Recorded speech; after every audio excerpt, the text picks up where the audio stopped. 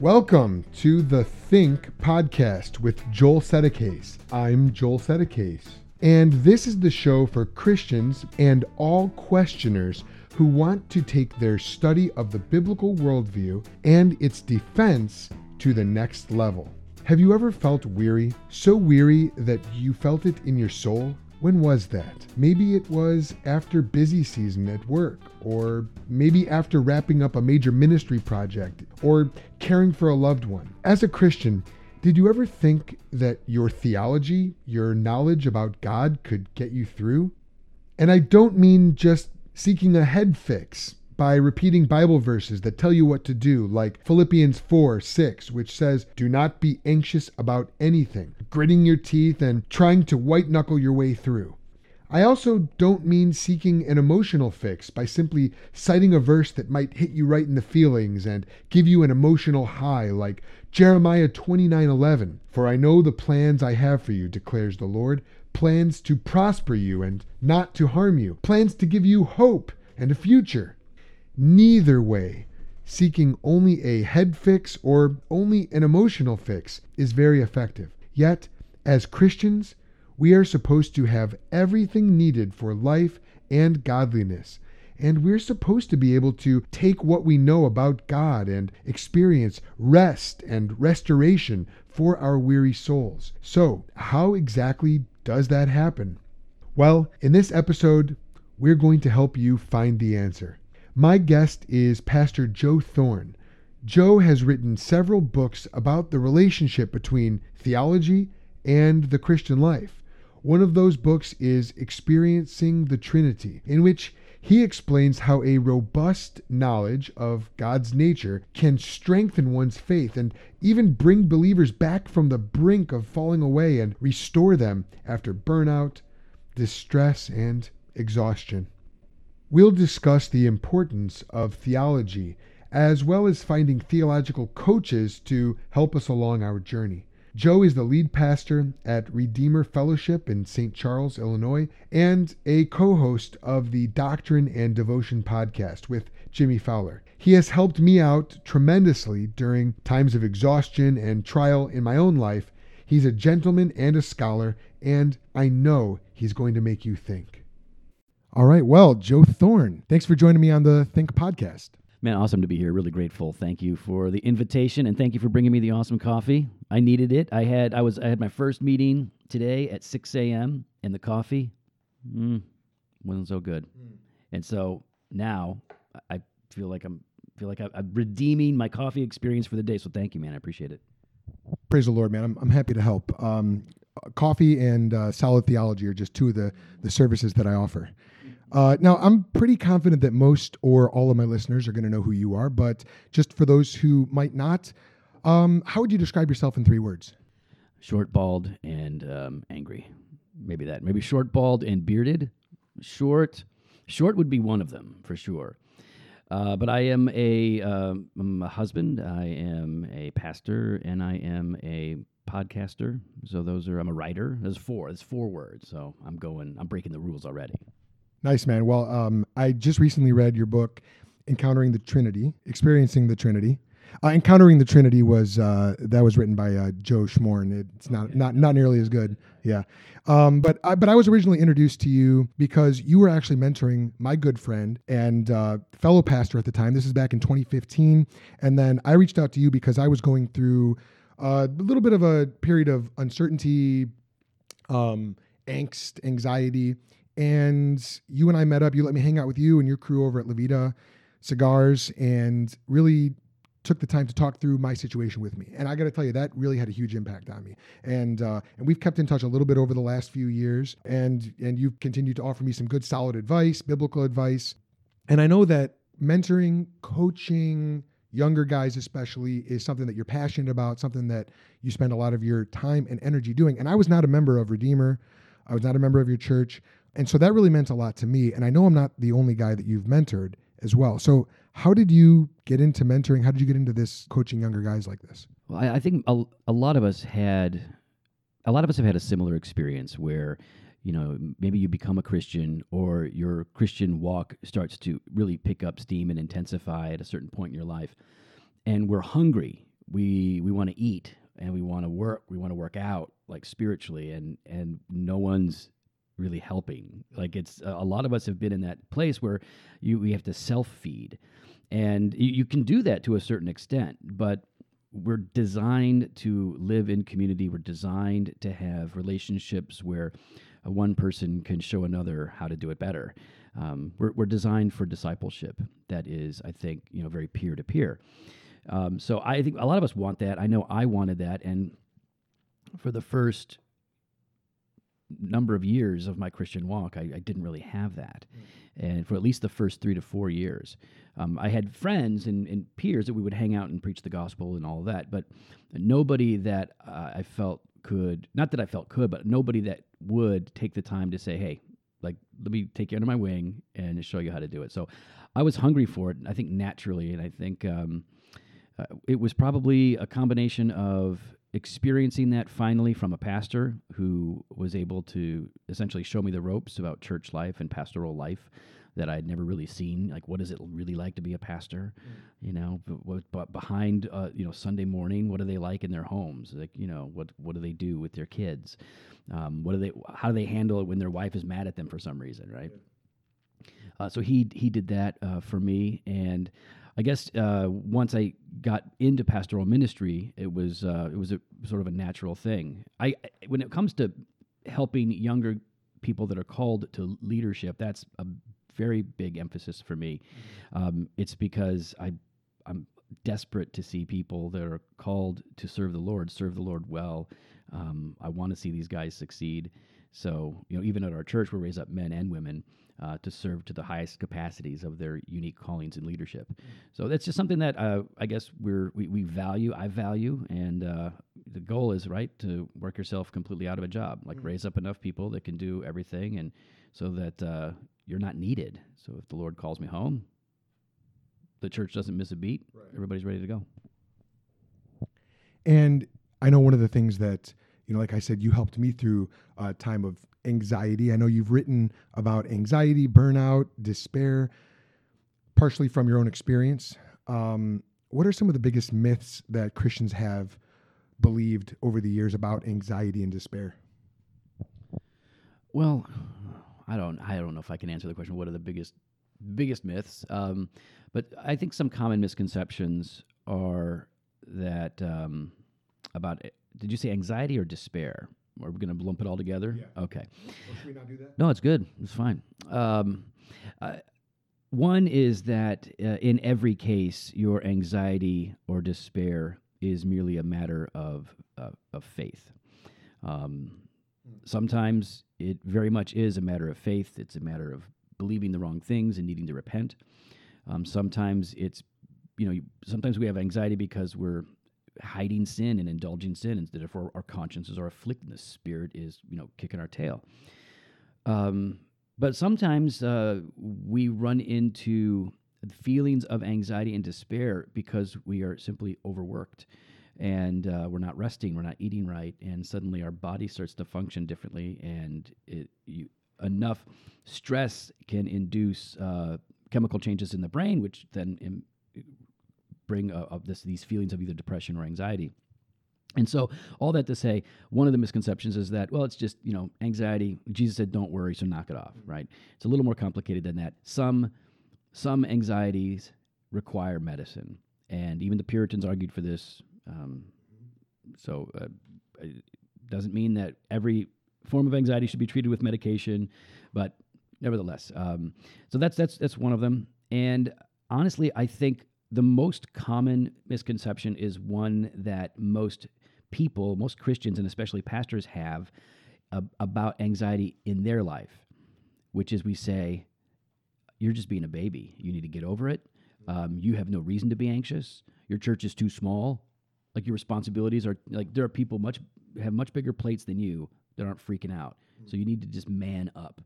And in that person, and I was that person, who won't recognize their weakness and their frailty cannot really get better until they do. So those are a couple of the things that come to mind.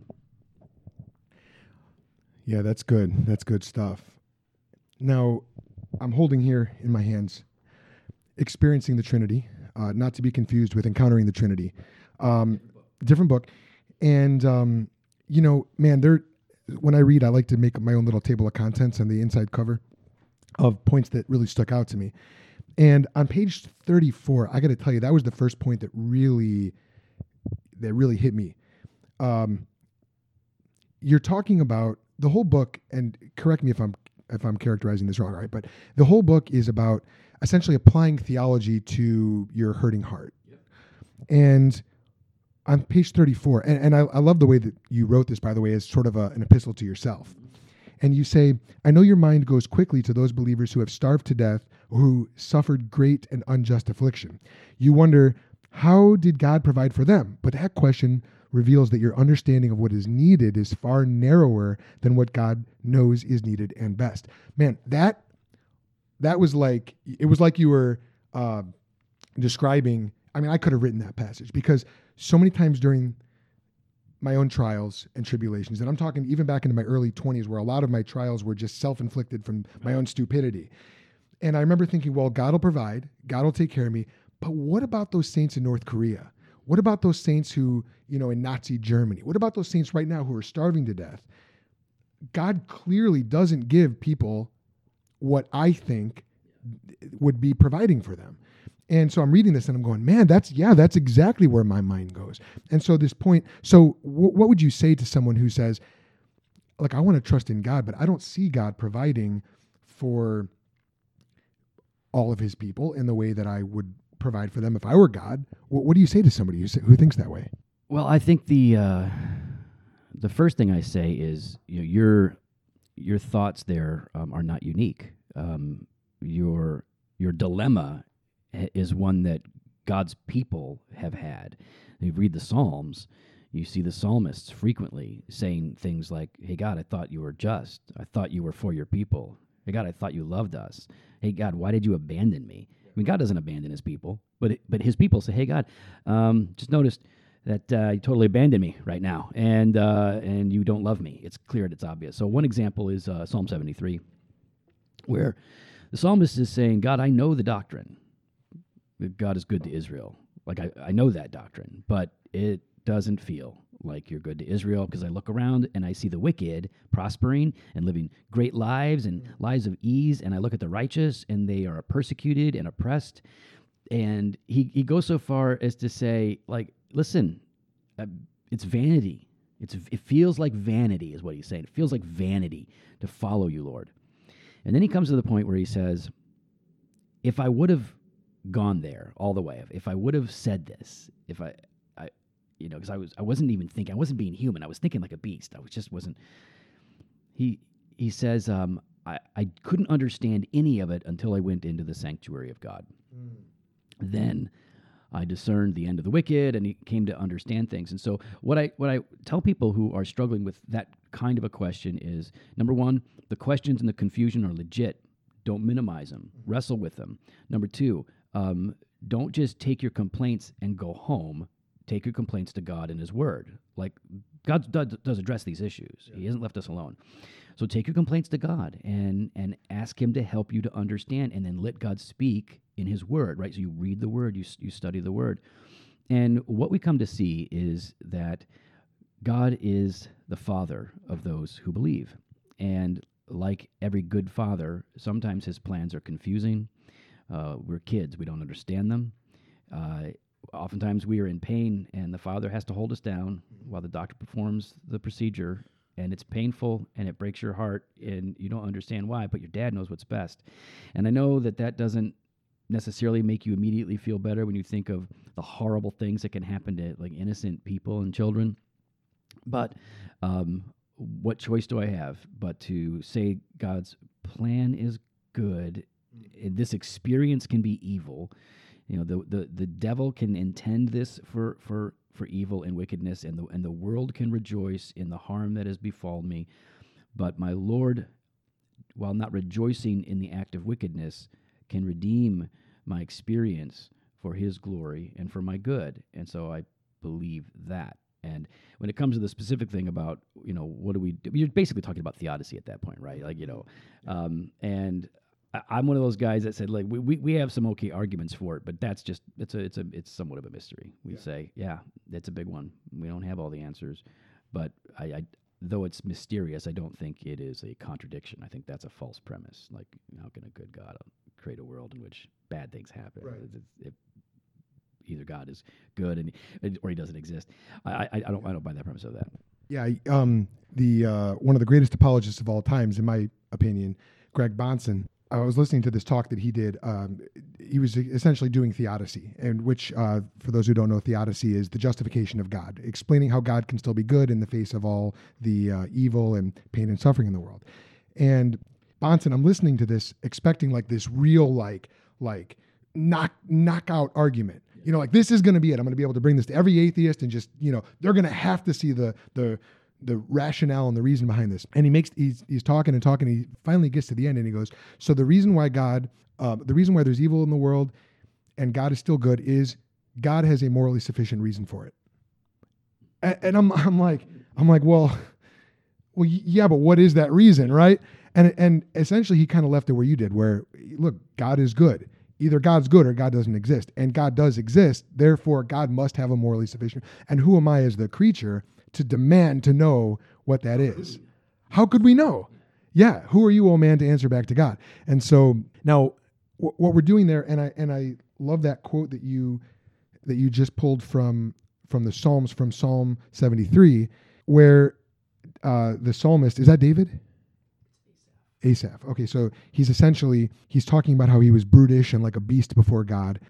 But then he comes to his senses and he talks about how this only makes sense in a right relationship, right understanding of God. So what I hear Asaph doing, what I hear you doing, is you're applying theology to your doubt, to your anxiety, to your insecurity. And one of the things, the reason why that sticks out to me is because oftentimes, I'm sure I'm not alone in this, I think of my anxiety as being an emotional thing, as a heart thing, but theology is a mind thing. It's a brain thing, you know? And so I think, well, if I want to solve my heart, I need to sort of drum up these emotions, you know?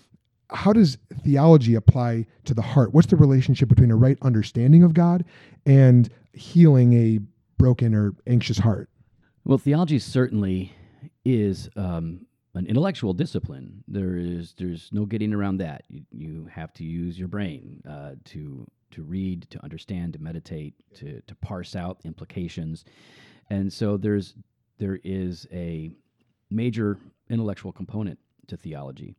But theology, that, you know, first we have to define it, but theology is never intended to be merely an intellectual discipline. So the way that I tend to think about theology is that theology is the knowledge of God that is personally experienced and publicly expressed. That tends to be how I say it. So theology being the knowledge of God, which is not just to know facts, right? It's not bare knowledge, but it is relational knowledge as well. So theology is meant to be these truths of God derived from the Scriptures should be personally experienced and then publicly expressed. So I don't think you're ever done until you've experienced the truth and now you've been able to offer it to somebody else. And I think that the hang up for us is it is relatively easy to do theology abstracted from the heart.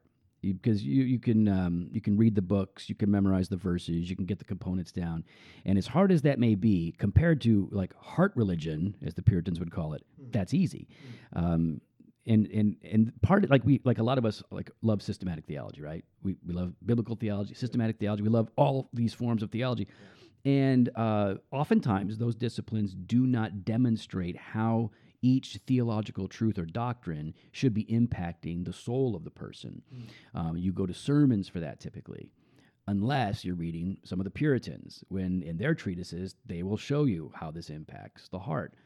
And so I encourage people to think about theology in that way, right? It's the knowledge of God. Think about it that way, to know the Lord, right? And it's not, I'm not being inappropriate here when I say the idea of a man and a woman knowing one another biblically, right, is to lie down and be intimate. And so it is somewhat similar in that this is an intimate relational knowledge. It's not physical or sexual. It's an intimate relational knowledge that we have with God. And how do you then take these doctrinal truths, whether it is the doctrine of providence or the doctrine of creation or the doctrine of blood atonement, how do you take these doctrines and draw the lines from them to the experience, those practical implications of these doctrines, so that we're doing more than just gaining the knowledge of facts that we can regurgitate. And so you're familiar with the head, heart, hand idea. So the way that Jimmy and I talk about it a lot on our podcast is you've got to start to ask some basic questions about any given doctrine or any given passage of Scripture to help you drill down deep into what the implications are for my faith and my experience. And those questions are, how does this doctrine give me confidence before the face of God in the world? Does this doctrine give me confidence before the face of God in the world? So you're dealing with the knowledge aspect of it, like what the doctrine is. So this is what you know, but how does knowing this give me confidence before the face of God and before the world? The second one is, what does this doctrine do to my affections, or how does this doctrine stir my heart? Does it convict me and bring me low? Does it raise me up? And then what are the practical implications of this passage or doctrine that call me to action? What am I supposed to do? Am I supposed to, obviously we can talk about repent or believe, but also sometimes it is, well, I'm supposed to rejoice, or I'm supposed to mourn, or I'm supposed to love and forgive. So just asking some basic questions of any particular doctrine or passage is a pretty simple way of demonstrating that there is a heart component to all theology. Love that, man. Just real quick, who would be some of the Puritans who you've read? I mean, I know you've talked about this. You talk about it on your own podcast. I mean, anyone who knows you knows that you're a fan of the old guys. Who would be a couple of Puritans for those listeners who want to get into that, but maybe sort of in the shallow end, if there is such a shallow end? Who would be someone, or one or two guys you'd recommend? Puritans, many of the Puritans are surprisingly easy to read. So, and obviously not as easy as reading like the NIV Bible, right? That's a really accessible translation. So it's a little bit harder than that, but not much. So Thomas Watson is an easy guy to read. Pick him up on, say, the Lord's Prayer, for example, or John Bunyan on prayer. You could read John Bunyan on prayer. It's one of the best works on prayer. It's not a big treatise, and you get it in a paperback form through Banner of Truth. I think one of the books that had a big impact on me when I was going through my anxiety was A Lifting Up for the Downcast by William Bridge. So, I mean, but really you can look at the Banner of Truth Puritan paperback series and pretty much pull any of those out and go, because even with some of the Puritans that are harder to read, like John Owen, they've updated the language and edited it. The other ones just aren't so bad. And the nice thing about Puritans is when you're reading them, usually their treatises and sermons are broken up into little sections because they have lots of points. And you can literally just say, I'll just take a section today, read that, and think about it, and you'll get through it in no time. You read one Puritan paperback, you're pretty good to read most of the Puritans from that point on. Right on. And actually, one of the books that you recommended to me, this is at least probably 3.5 years ago, was this book by Matthew Henry called The Quest for Meekness and Quietness of Spirit. And that book was so life-changing for me because I found myself, I was at this point in my life, I was in the cage stage of Calvinism. I was kind of approaching the end of, that stage when you become a new Calvinist and you got to be put in a cage because every conversation ends up being about Calvinism and very argumentative. And so I remember reaching out to you saying, Joe, I find myself in all these arguments. I'm constantly feeling like I have to defend myself, and and getting in these disputes, theological. And I know I'm right. That's the thing. I know I'm right, but I don't like the way I'm approaching these things. And you said, well, you need meekness, and it sounds like you could benefit from this book, The Quest for Meekness and Quietness of Spirit, and by Matthew Henry. And was Matthew Henry considered a Puritan? Yeah. He and beloved, like his commentaries. Later on, Whitefield loved him some Matthew Henry. Yeah. Find you somebody that loves you like George Whitefield loved Matthew Henry. And his other book, he has another book also very small, The Pleasantness of a Religious Life. I mean, basically, it's desiring God a few hundred years before John Piper took a swing at it, and it's way better than Desiring God. So, and it's smaller. It's a great little book, The Pleasantness of a Religious Life. And the Puritans, of course, if you're not familiar, when the Puritans say religious, they mean Christian. Right. Because for them, there was only one religion, the Christian faith, and then there was false religion. So a religious life is a pious Christian life. It is not. It doesn't carry the negative connotations that it does for people today. So there's one doctrine in particular, Joe, if you don't mind, I want to take just a little bit of a rabbit trail just because this is something that's come up in my own circles recently in the last few days, and that is the doctrine specifically of penal substitutionary atonement. Now, this is a doctrine that I wrestled with a few years back, and primarily my own wrestling came because I'm the kind of guy, like, I want to see something in black and white in Scripture for it to, if I'm going to believe it. And I remember I called up our mutual friend Bob Stevenson on the phone. And I remember I'm standing outside, I think in the parking lot of Burger King. I'm walking back and forth talking with Bob. Bob, how do we know that Jesus paid, that penal substitutionary atonement is true, that Jesus specifically was punished in our behalf, in our stead, that he suffered for our sins, that he took my place, and that sacrifice atoned or propitiated God's wrath, that expiated God's wrath and propitiated our sins. You can help me with the formulation there.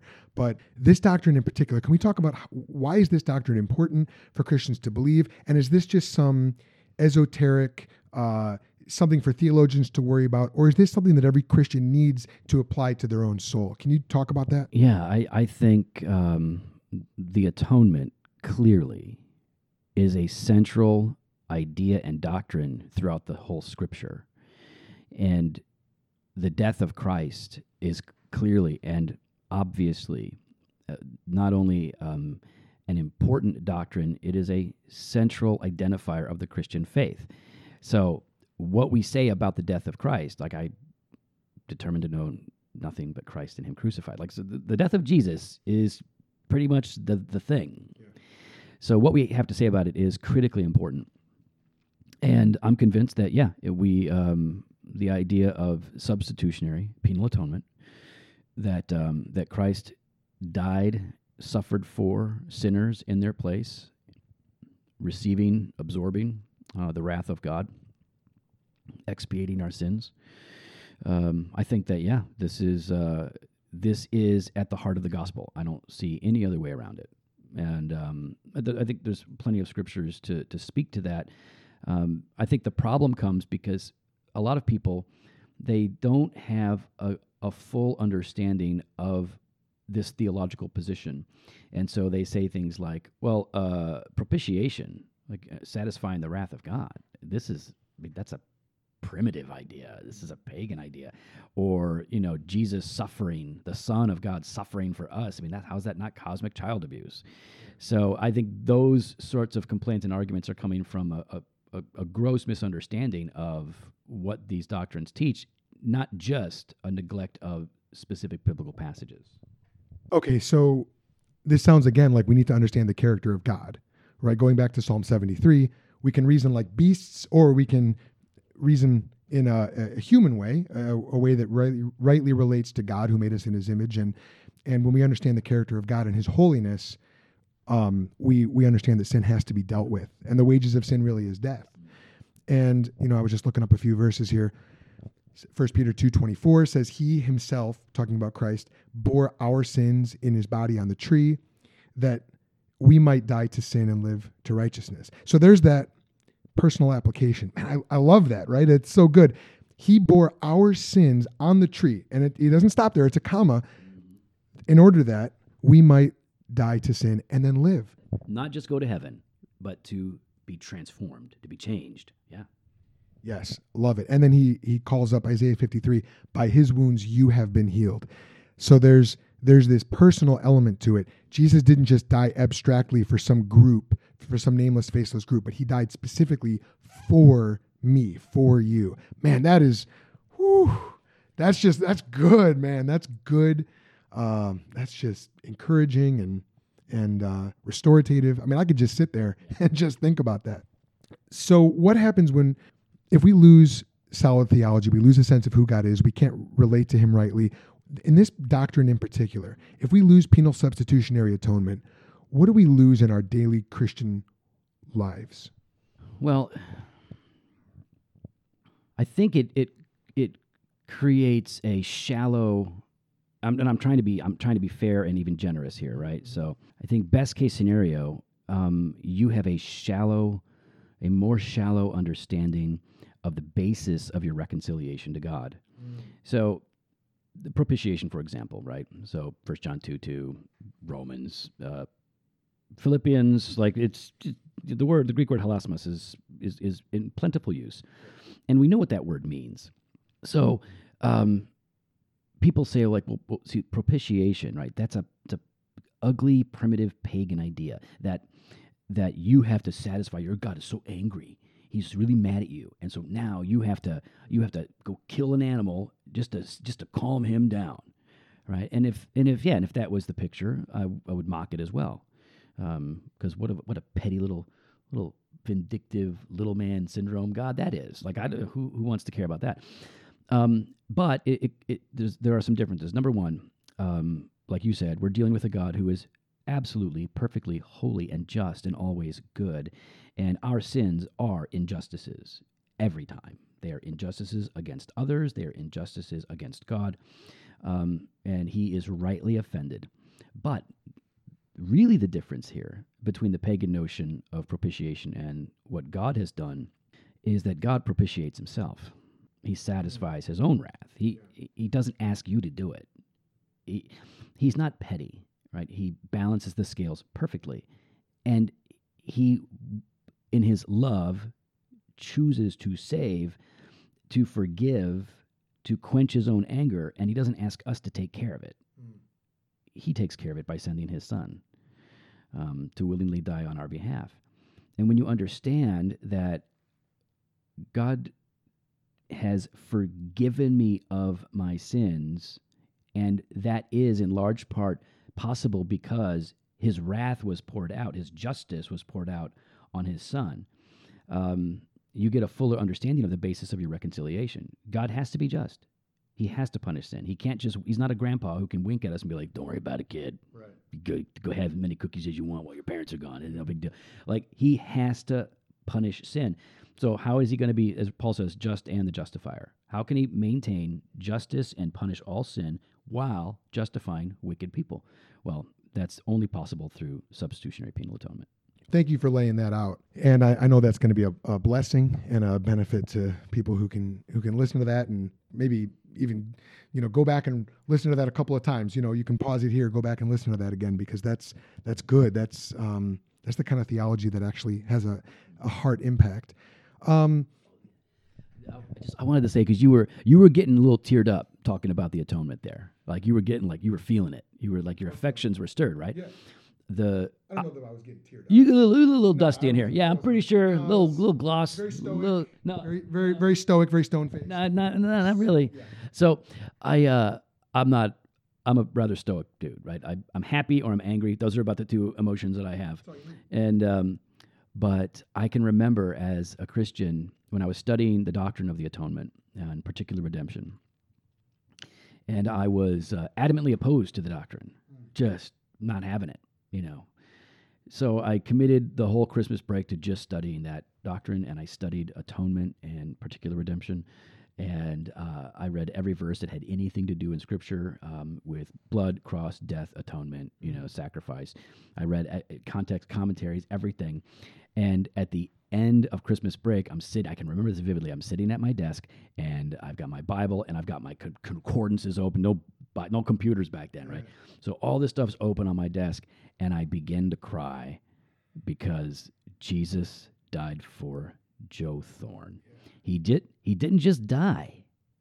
And like, oh, there's something that we get out of this death. He had us in mind. And so when we're celebrating the Lord's Supper here, the last thing that I tell them is, we fence the table, we do the whole thing, and we say, so listen, as you eat and drink, remember that Christ died for you. And to me, like you said, I don't get very emotional, but the love of God for the unworthy sinner that I am, it's too much. Man, there's this movie. Well, obviously, Pilgrim's Progress. Somebody went and made an animated version of it. And the last 4 days or so, it's been like this exclusive online event. Actually, as we record, by the time this airs, it'll be already done. But my family's and I, we watched part 1 yesterday. We're going to watch part 2 today. And there's this one scene, and I don't even know if it's original in the book. I've only worked my way halfway through the book. But there's this scene where Christian's burden falls off. And now that I'm thinking about it, I don't think this particular depiction is in the book. But his burden begins to fall off. And as it does, it rolls down the hill, and it tumbles right into this open cave. And as you look at the cave, it's the tomb of Christ. It's got the stone rolled away. And as I'm watching this and I'm realizing what's happened to this burden of the burden represents ultimately his guilt and his shame and his failure to live up to God's commands, his awareness of the law, and his failure to live up to it. And it tumbles down. It goes into the grave, and this open grave. And man, I really do start tearing up. And I look over at my wife. The kids are just watching. They don't know what's going on. And I look over at Elisa, and she's got tears, and I've got tears, and we're just looking at each other, and we're sharing this moment, and we're just like, that is it. That's exactly it. And the kids are looking at us like, Dad, what's going on? Daddy's got something in his eye, kids. And then of course I explained to him, this is the beautiful truth. This is what the Lord has done for us. And 3 of my kids are professing Christians, and it's like, okay, wonderful. We'll see. We're still praying for them. Our 4th one is 18 months old. So we're she probably is. Age of accountability. You're a Baptist, you know about that. But there's something so powerful about taking theology, applying it to our lives, and like that moment that I had with Elisa, where we looked at each other, we shared this mutual understanding of this theological doctrine, and really it impacted our hearts together. There is something in that communal experience. And you've written about the importance of theological coaching. And I love how you call it theological coaching as opposed to just, emotional coaching or something like that. But you wrote on the Place for Truth website, and then there's an article on the Doc and Devo site about the importance of theological coaches. Can you talk about that concept? Why is that important? Is that a necessity for every Christian to have a theological coach? And how do we go about getting a theological coach in our lives? Well, ideally, your pastors should be your theological coaches, right? In your local churches, like that. Those are the guys that you should be able to trust and go to. So I hope that they would be your theological coaches. And then there will be other theological coaches, right? That men or women that are around you, that you have relationships with, that are farther along, right? Farther along than you, that can help you, guide you. And it'll be mutually beneficial, but you need somebody who is farther along than you are. Now, I think, basically your pastors or mature people that you're going to find to help you if you're in the right situation. You can be in a church where you can't really allow your pastors to be your theological coaches, unfortunately. But and then, of course, there are books, resources like that online that are helpful. But ideally, you want a person that's going to speak into your life and help you work through it. Now, my article was really focusing on pastors because, in my context of church planting, church revitalization, and just church health, there's a lot of talk about coaching, and you need a coach, you need a gospel coach, you need a systems coach, you need a guy that's going to help you, lead your elder team well. You need all these coaching, but I wasn't hearing anybody talk about theology coaching, and really that's where we get into a lot of trouble. Your theology Sometimes there are precursors to our theology moving. It's it's our emotions first, and then our theology will follow. We will adapt our theology because we're following our emotions, or we will begin to slide morally, and we'll move our theology to comfort us in the move of our morality. And sometimes the theology is moving first, but what I find most of the times is the theology is following something else. And this is one of the reasons why theology coaching is so important, because you need people that are farther along than you, that have more insight, have more exposure or more investment to help you see when you're getting it wrong. And good coaches really just ask you a ton of questions to help you do the work yourself. Like, so a good coach isn't going to do it for you. They're not just going to tell you, hey, this is the right answer, dummy. Do this. You believe this. You're wrong. Yeah. The good coach is going to actually ask you questions and challenge your conclusions and your presuppositions when they're off, so that you are forced to do the work of mining the Scripture, being faithful to Scripture, rightly dividing the Word, and that becomes a safety net. And I would say that we need theology coaches in particular, because none of us have got it right. There, even if the articles of your confession are all true, they're absolutely true. Like, it's almost a miracle. Every article, every word of your confession is true. Okay, but you aren't. You aren't entirely true, and the way that you apply those doctrines and the implications are going to be wrong. So you need theology coaches to help you work that stuff out. All right, now let's say you are in one of these churches where maybe you're not sure if your pastor can serve as a theology coach, not because of availability, but maybe you've got some questions. Maybe you're new to the doctrines of grace. You've sort of discovered, good old Puritan theology, something like that, or maybe you've gone all the way into correct theology and you become a new covenant theologian. And we're all on different steps in our journey, But let's say you have some concerns about your pastor. Can your pastor still serve? Are you committing a sort of ecclesiological adultery if you go outside of your church and go to somebody else for spiritual coaching? Do you need to have that discussion with your pastor? Or how do you sort through that? Well, I think that if a Christian is at a church where they have some significant disagreements theologically with the pastoral leadership, they have to determine, can I stay here peacefully and cooperate and not be divisive? And if you can and you want to, then okay, all right, then that's great. You're following your conscience. You're maintaining the unity and the bond of peace. I mean, that's great. And in that case, you're probably not going to be going to your pastor for a lot of theological help. You'll be going to your pastor for some other forms of wisdom. Obviously, he's worth following as he follows Jesus. And in that case, then praise the Lord that you live in the 21st century, where you can literally read or listen to every theologian who's ever existed and had something good to say. Right. From podcasts like this, or Doctrine and Devotion at doctrineanddevotion.com, to preachers, right? And I'll tell you what, the famous preachers, the ones that come to mind right now, there are so many preachers that are way better than them that are available on iTunes.